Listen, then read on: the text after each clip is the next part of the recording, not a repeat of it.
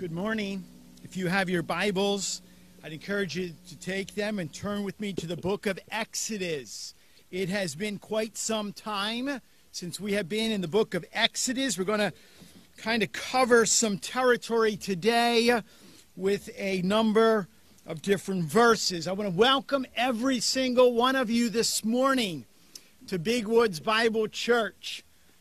It was not that long ago, and I am grateful. I honestly do not remember who said it, where I heard it, but I heard this not that long ago. Pastor, I'd really love to come to church, but it's really hot outside. It's just really, really hot outside, and it was a hot summer. What's interesting is that the Lord in His grace has taken care of that for us. It is not that hot out here this morning, and so we rejoice in that. I think a lot of it has to do not with the temperature of the weather, it has to do with the temperature of our hearts.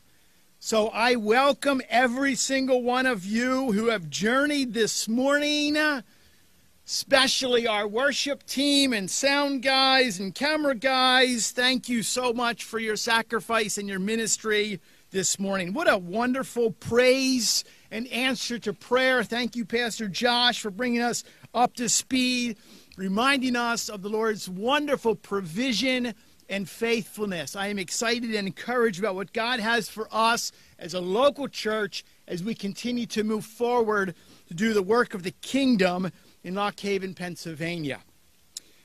We have before us in the book of Exodus some rather interesting verses we will look at. It was quite some time ago, one of the elders was asking me, what are you going to do, Pastor, when you get to like those really hard verses, those tough verses? What are you going to do with them? I said, I'm just going to preach them because that's what's there.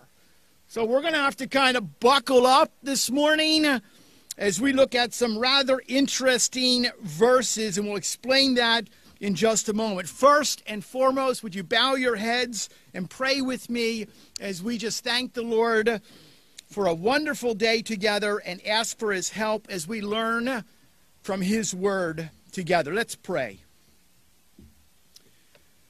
Father, we are once again just amazed and thrilled with your goodness toward us. The beauty, the remarkable beauty of your creation that surrounds us.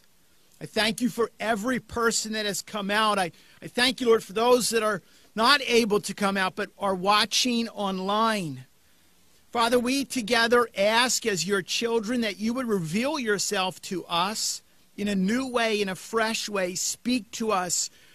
Teach us about yourself through your word. And help us, Lord, to understand the importance of all Scripture being given for you. All of it is profitable. Father, I pray for help this morning as we navigate through some challenging verses, that you would be glorified.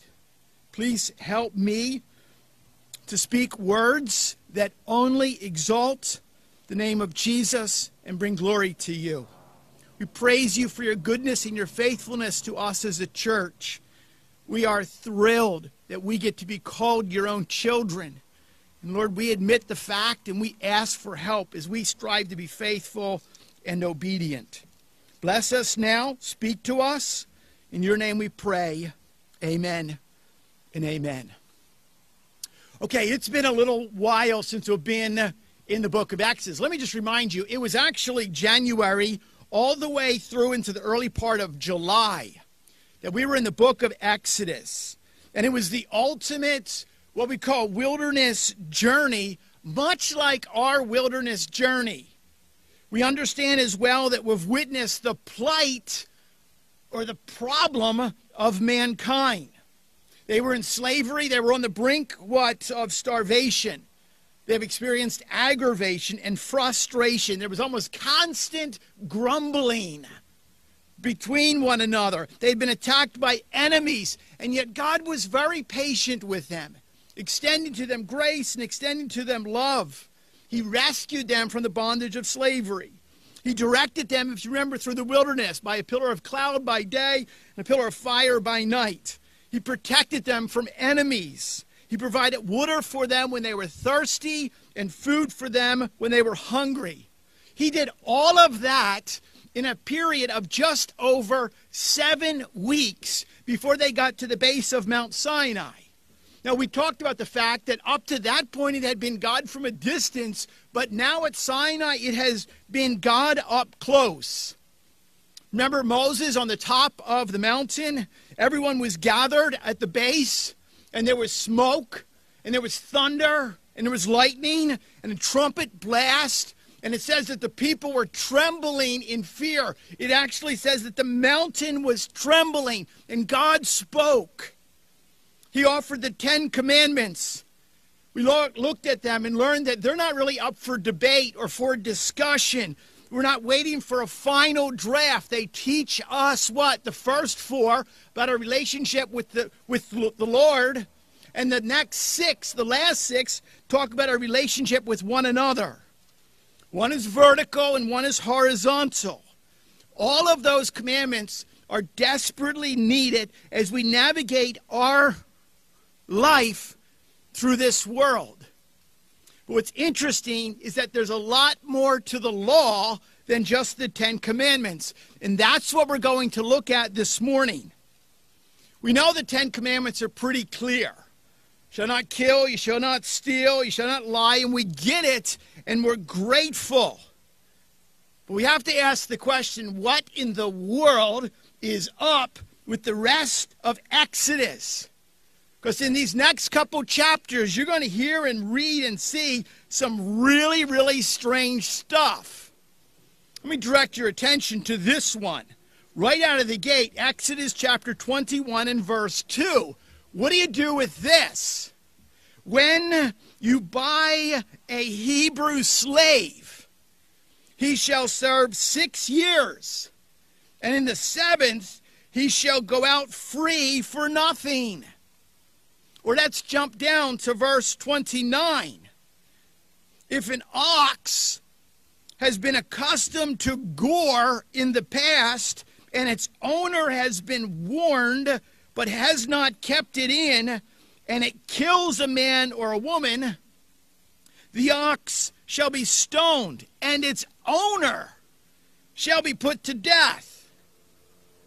Raise forward to Exodus chapter 23 and verse 19. How about this one? You must not boil a young goat in its mother's milk. Now, I don't think I'm the only one that says, you know what, I'm sorry, but some of this stuff kind of sounds strange. Milking goats and stoning oxen is not really why I got up and dressed warm to come to church this morning. I don't think I'm the only one that could say, you know what, sorry God, but I'm kind of struggling with these verses. There's much of the Old Testament. What do we do with them? Why are they even here? We don't live under the law any longer. We live under grace. We don't live in a theocracy. We live in a democracy. Now, there are great topics which we know that. And we do not have the time exhaustively to look at everything. But in verse 22, verses 25 to 27, it speaks about compassion for the poor. That's a good thing. That applies. Respect for leaders. In 22-28, giving offerings. In 29 through 30 of chapter 22. Chapter 23, it speaks about loving our enemies. These are all good things. These are all obvious and helpful. But what about like the stoning of the oxen part? And what about a slave? Many people who are not understanding the full scope of Scripture view a lot of the Old Testament as irrelevant. The Old Testament is just old. Many people view it as what? Unnecessary. Sadly, believe it or not, we actually live in an age where we have prominent evangelical leaders who are saying this, and I quote, Christians need to unhitch the Old Testament from their faith. Oh, no, we do not. Oh, no, we do not. If you recall, when Jesus ministered here on this earth, he spent a lot of his time addressing Jewish laws and customs and festivals. He spent a lot of time speaking to the Pharisees because the Pharisees loved the law. The law was what we could refer to as measurable righteousness. Just tell us what we have to do and we'll do it. We know that the Pharisees, they added to the law well beyond the Torah, and they added the Talmud and primarily the Mishnah, all kinds of crazy, crazy laws. On a Sabbath day, you cannot carry a needle with you, because thus you would be tempted to sow, and sowing would be work. So you can't carry a needle. Where'd that come from? That's not in the Word of God. On the Sabbath day, you cannot carry a pen with you, according to some Jewish laws, because thus you might be tempted to write something, and writing is considered work, and you can't do that on the Sabbath. What about that? That's all traditional. That's not biblical. That's not what we're talking about.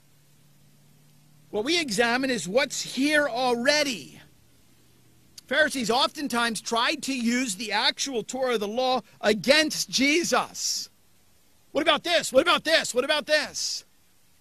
Hold on to this verse. It's actually provided for you in your notes from John chapter 5, verse 46.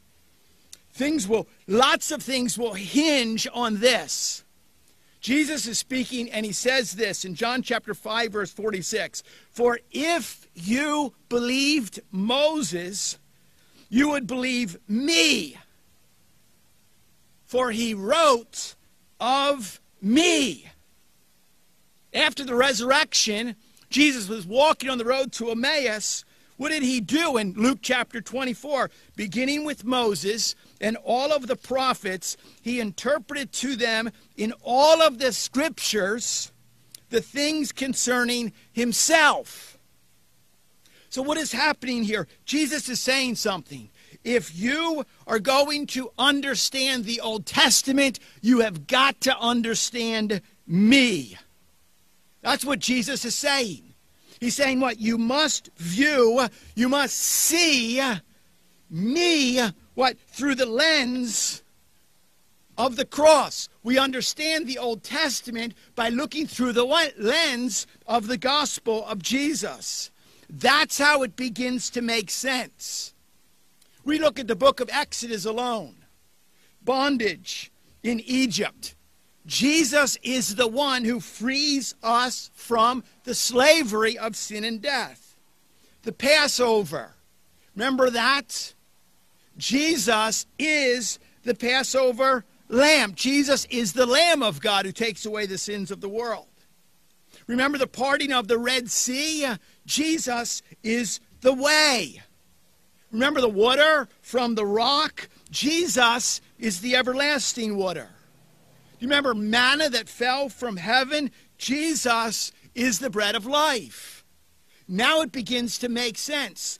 Think of Mount Sinai. Jesus is the one who fulfilled the law and frees us from it. And that truth weaves itself, carries itself all the way through Old Testament scripture. It is absolutely important.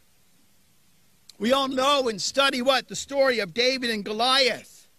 It is not as we have heard sadly and wrongly, it's not God gives you victory over giants. God gives you victory over the giant of discouragement, and God gives you victory over the giant of depression or despair. That's not what it is.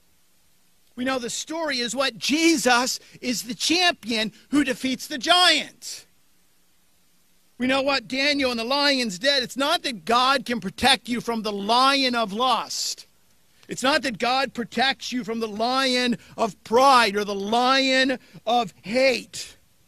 We know ultimately that it's Jesus, who forever closes the mouth of the enemy. You see, that's the only way we're ever going to understand why we have the Old Testament, particularly this law. Understand that God is doing something here. He's doing something special, particularly with this nation, Israel. He's preparing them for the coming Messiah. He's preparing them for Jesus. He's calling them close into relationship, and he's setting them apart to live separate and distinct and unique. Do you realize that the exact same principle applies to us today. Yes, it's a different time, different setting, different culture, different context. But we still have laws, and we are still to live in a way that is different or unique or separate so that we stand out. Wendy and I were talking just last night. Just think about the laws that we have to listen to when you drive a car. How many are there? You can't drive too fast.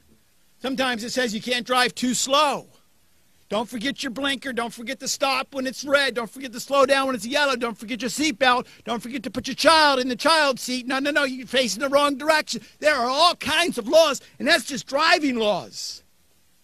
But you can't throw your garbage out the window, and that's good. Don't do that. You can't walk up to somebody and punch them. That's laws of the land. But what's interesting here is that we live to another standard. We realize that in our particular culture, there's laws that says you cannot get drunk in public. It's against the law. You can get arrested for it. Sad thing is that it's okay, according to the laws of the land, to be drunk as long as you're in your house. No, a Christian, what? A Christian is never to be drunk under any circumstance. We live to a different standard. You see, we live in the laws of the land that says what? You can't murder someone on the outside. You can't go up and just shoot someone. You're going to get arrested. But what? It is legal to actually murder someone inside. People are doing it with babies up into the 9th month. What? It's actually legal. Whereas the Christian says, no, we don't live like that. We never. We know that what? There's laws of the land that says you can't lie in a courtroom. You can't lie before a judge. But we have people that, what? Come in their own home and lie to your children all the time. That's why Christians, what? We don't live like that. We live separate. We live distinct. We live unique. We live set apart. That's what God is doing with these laws with His own people. He says you will live in a culture and a context, and you will live totally different than anyone else around you. And that's why there's laws. There are important laws about the death penalty. It says what? If you kill a person, then you are responsible, that you will also be killed. That's what the Word of God says. The Word of God says what? Premarital sex is wrong under no situation or no circumstance. I don't care if you're engaged and you're going to be married. It's wrong. That's what the Word of God says. We have to care for orphans. That's what we do.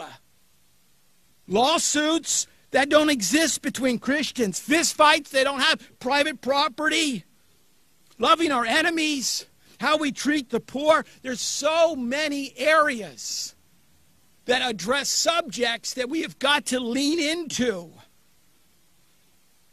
So many people very quickly pass it off as old-fashioned, out of date, not relevant. God is forming a people for His glory. God wants to form and conform you to live in a way, what? That is separate and distinct for His glory. God is giving instruction on how we are to live with one another in community. People tell me often, God just seems so distant to me. God just seems so far off. I don't seem to know God very well. When the truth of the matter is, you don't know the Word of God. And that's why God seems distant. Study the Word of God, all of it, and God becomes known to you. He reveals Himself to you. Therefore, we need to lean in, to listen and learn that all the Old Testament and the New Testament, what? That we are to live, as Tony Merida says, and I quote, to make responsible, Christ-centered, new covenant application. How do we do that? Let me give you a little hint here. Two things very quickly. Two mistakes that we need to avoid.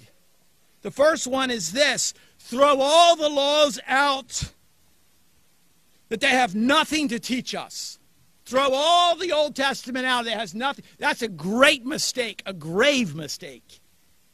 Another mistake we need to avoid is what? We implement all of the laws exactly as they are. That's also a mistake.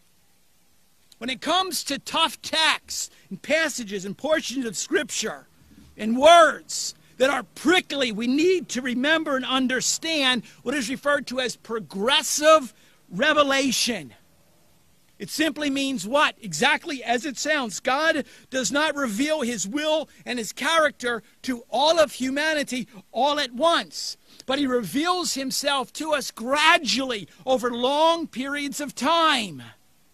So think of this. You have to look at the entire narrative of biblical revelation to interpret it properly and fairly. You don't pull out a verse here and pull out a verse there. Consider the one verse that we just read.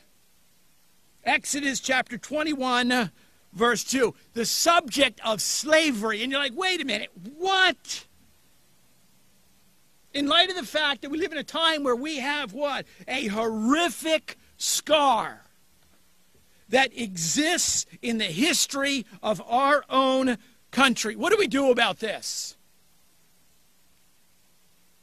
What do we do about the past? What do we do about this present? What do we do about retribution or restitution? Does the Bible speak about this, or is it the Bible silent?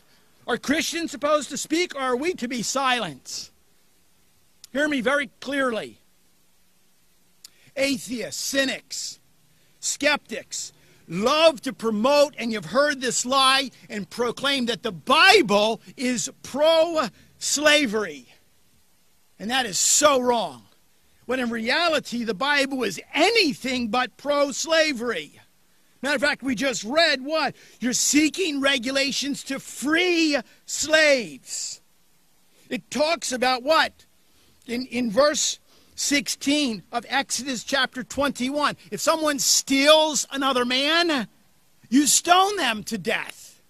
It's actually instituting a death penalty for someone who steals. And we live in a society today where people are still stealing humans, selling humans. Deplorable. The Bible sought to limit the institution of slavery. Why? To protect the slave. Be clear on this. Slavery in any form perverts God's created intention for human beings. Let me say that again.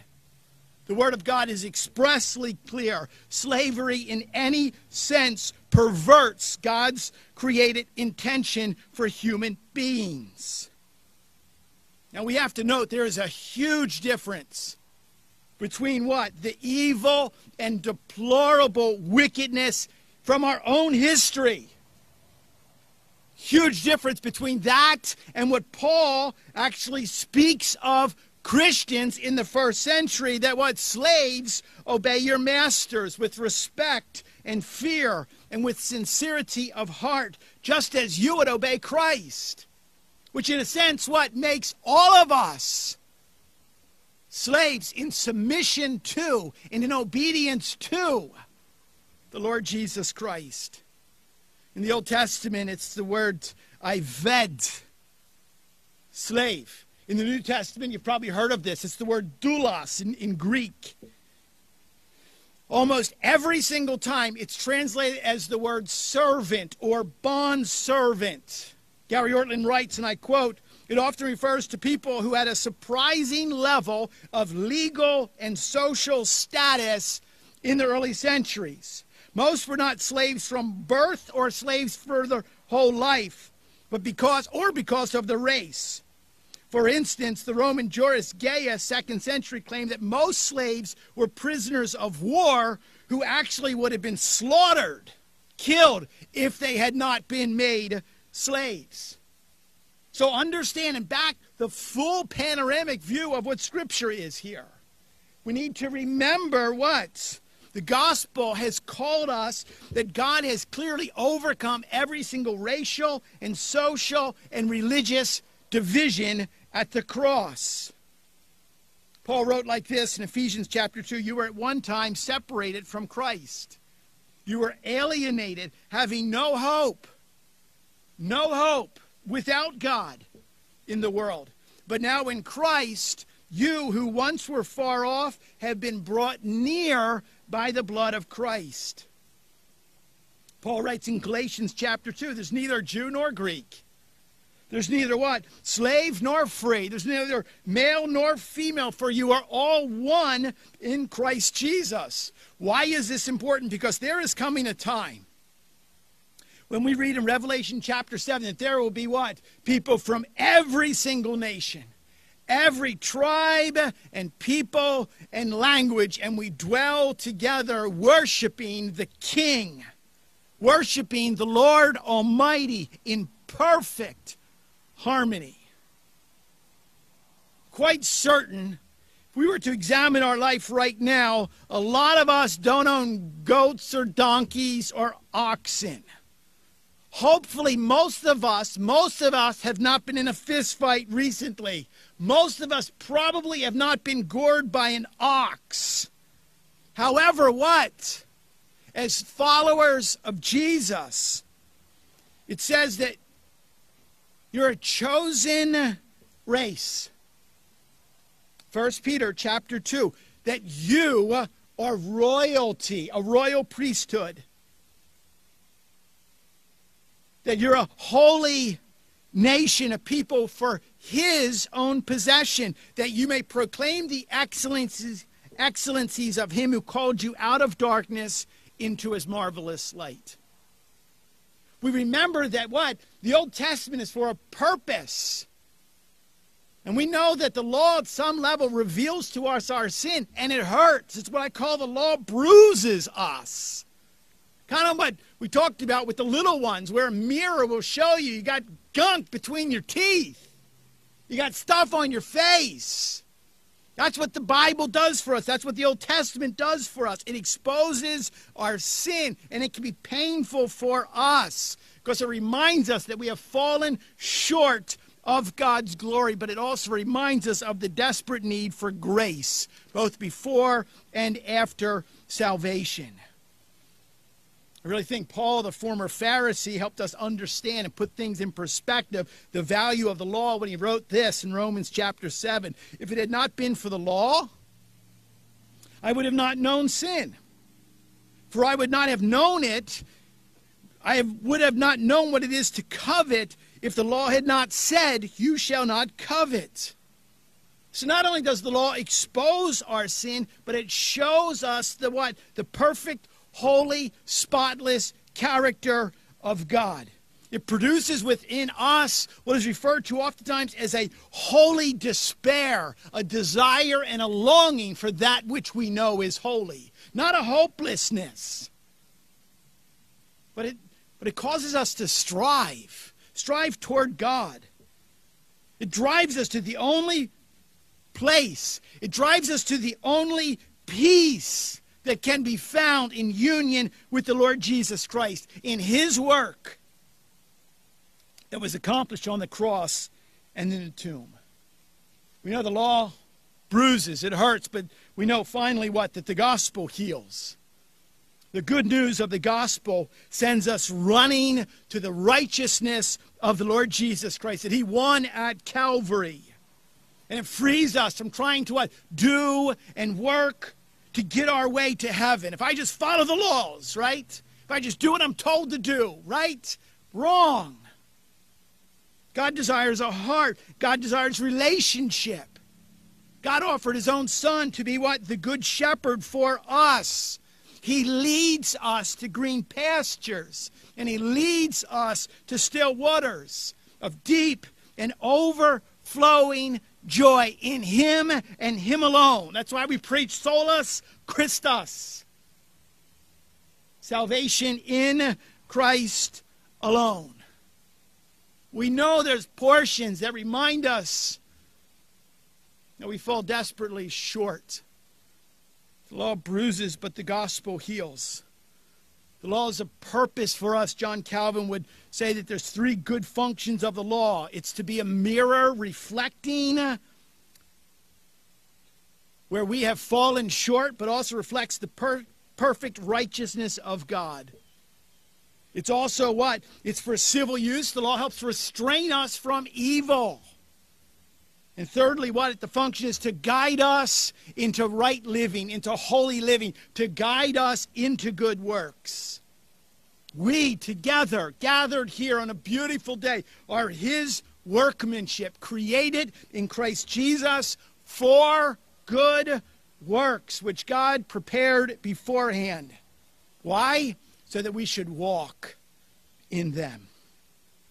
Therefore, we have got to remember, just like Israel was set free from slavery, we also have been set free from the law of sin and death. Jesus frees us, and now Jesus desires a relationship with us. Knowing that, we respond in love and grace to God's desire for us to be holy and obedient. People, when you follow the words that God has given to us, we strive to be obedient to what God teaches us, our life will look different. We will be what? Lights shining out in the darkness of this world. How do we respond to that? What do we do as a result of this? Every single day we wake up by God's grace. His mercies are new every day. Every day. Tomorrow morning you will wake up. And let me remind you that you will be in need of direction and you will be in need of protection. We are sheep that are in need of a shepherd. I've often told you that, forgive me, but the analogy of a sheep is not very impressive for any of us. Sheep are not very flattering. Sheep don't display a lot of power or force. Remember, there's no claws to sheep. There's no fangs. There's no venom to sheep. They're pretty vulnerable. They're pretty needy. And we're called sheep to tell you how desperate we are. I read recently of a story on July the 8th. Number of years ago, 2005, the BBC reported this. There was a group of shepherds in Turkey.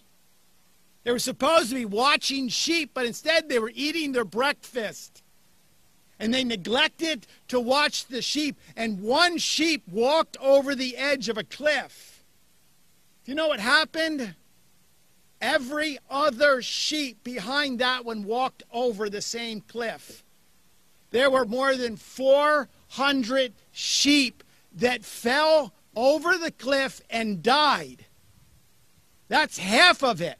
There was another 1,100 sheep that continued to walk over the edge, but they were patted by the bodies of the 400 previous sheep. That's the only reason they survived.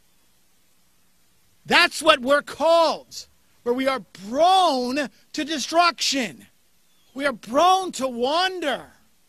That's why all and the full counsel of God is needed. Don't ever think what? That the 39 books are out of date. No, it's necessary for us to view all of the Old Testament through the wonderful lens of the Lord Jesus Christ, what he has done for us.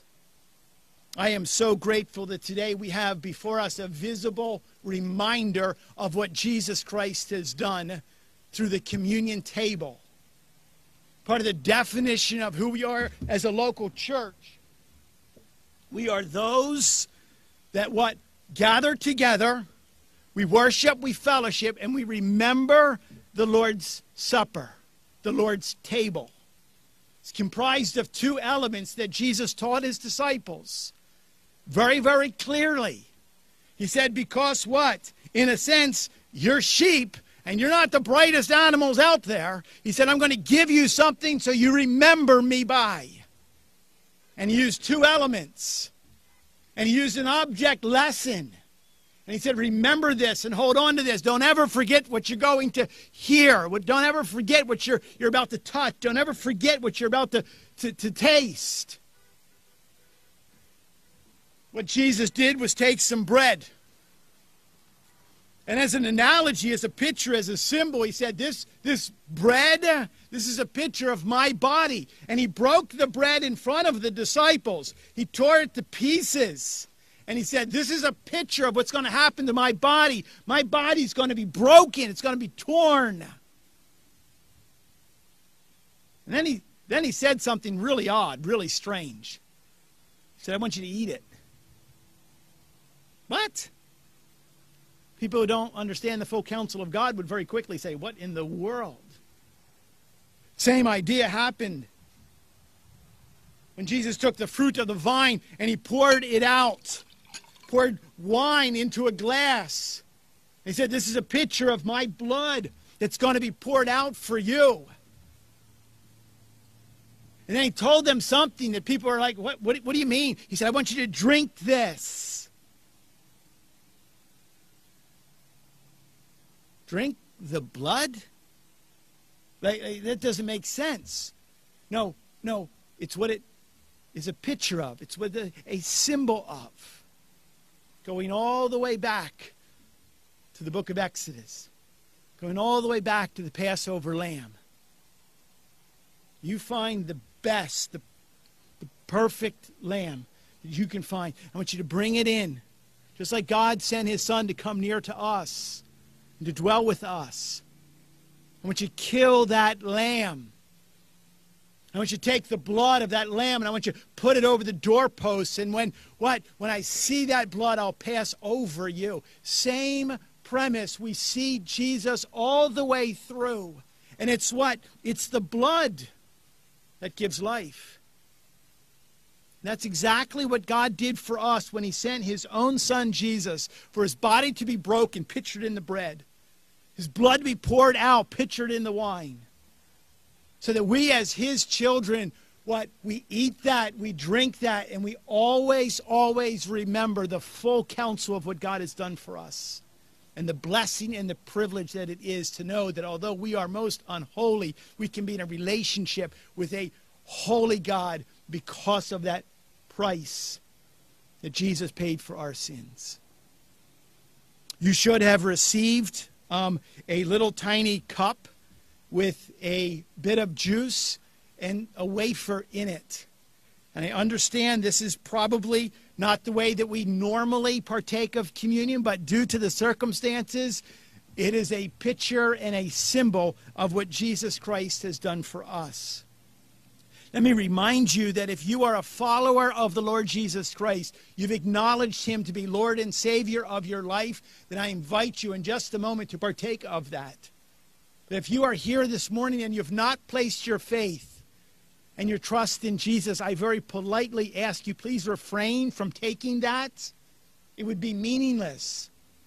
But I invite you that if you do know that you're a sinner, and we know that sin separates us from holy God for all time, for all eternity. But you place your faith in what Jesus Christ has done for us.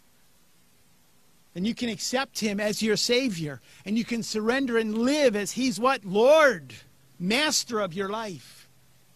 Then take of this. Then take of this. I'm going to ask that you bow your heads and take a moment just to pause and pray in your own heart, thanking the Lord for forgiving you of your sin, for dying on the cross, and for giving to us his word, all of it, for giving to us this reminder this morning. After you take a moment just to thank the Lord, I'm going to pray and ask God's blessing on both the bread and the cup.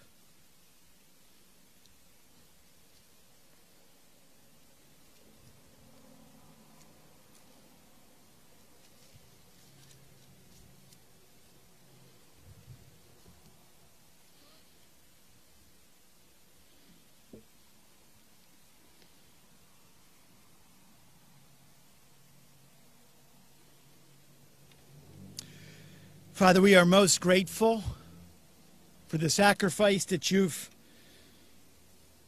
given to us by offering your son Jesus to suffer and die on the cross. We thank you, Lord, for your word that reminds us of what is in store when we place our faith and our trust in the work of Jesus. Thank you, Lord, for the elements of the Lord's table that are before us. The bread that is a picture of the body of Jesus, the cup that is a picture of the blood of Jesus. Father, we pause in quietness with heads bowed as a sign of submission to your lordship. We want to express gratitude for suffering so that we can be set free from the law of sin and death. I want to thank you that you love us when we're most unlovable. You extend grace to us when we don't deserve it. You lavishly pour out mercies. We thank you for that. We pray now, Lord, that you would guide us to live separate and unique and distinct lives, that we would live as light in darkness. We confess that we fall short every day. Please forgive us, but fill us with your Spirit so that we live in a way that brings you glory. We ask this in the name of Jesus. Amen and amen. It was the Apostle Paul who was teaching to the church at Corinth about the Lord's table, and he said this, that the Lord Jesus, the night he was betrayed, took bread. And when he had given thanks, he broke it, and he said this, "Do this in remembrance of me."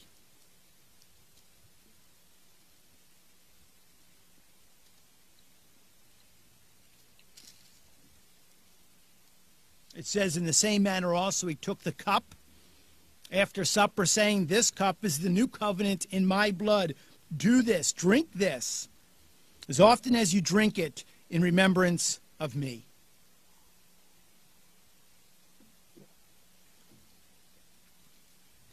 As often as we eat this bread and we drink this cup, we are proclaiming the Lord's death until he comes again. And we look forward to when he comes again. But until then, we will trust him to give us the strength to be faithful to the task we have been called to. Matt, come and close us. Lord bless.